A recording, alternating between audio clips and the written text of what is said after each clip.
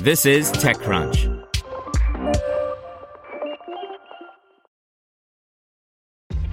This episode is brought to you by ShipStation. You know, some things take a lot of work, like sending little robots to far-off distant planets. And just as that's challenging, so too is running a successful e-commerce business, especially when there's so much to do. So I want to introduce you all to ShipStation. Now, I love using ShipStation because of its easy-to-use dashboard, which makes managing orders and printing labels a breeze and super smooth. Oh, and the customer service is just out of this world.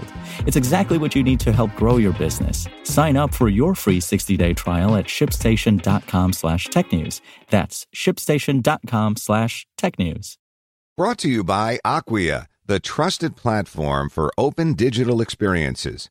Acquia is made for Drupal, and it powers websites, applications, and online experiences for some of the world's largest brands. Build, design, and run digital experiences quickly and easily at acquia.com. That's ACQUIA.com.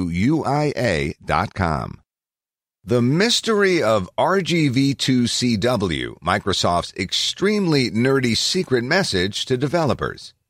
By Brian Heater. When he was still running Microsoft, Steve Ballmer caused quite the stir in the tech world by screaming, "Developers, developers, developers!" Since the executive retired to spend more time with his basketball team, however, the tech giant's current CEO is decidedly more subtle in his approach. In the kickoff keynote to the first all-virtual Build conference, Satya Nadella delivered a speech in front of a large shelving unit packed with knickknacks and family photos. And there was RGV2cw. The seemingly nonsensical string of letters sat to the right of the CEO's head. But these kinds of backdrops aren't chosen at random. Surely there must be some meaning in the madness. The letters sent Twitter users scrambling to decode. One noted the presence of a user on a dev board with the name. Another quickly snapped up the handle to send build-related tweets. Sancho Harker at IamManCat, however, appears to be the first to have cracked the code, tweeting, "This is such a cool nod to devs. #MSBuild."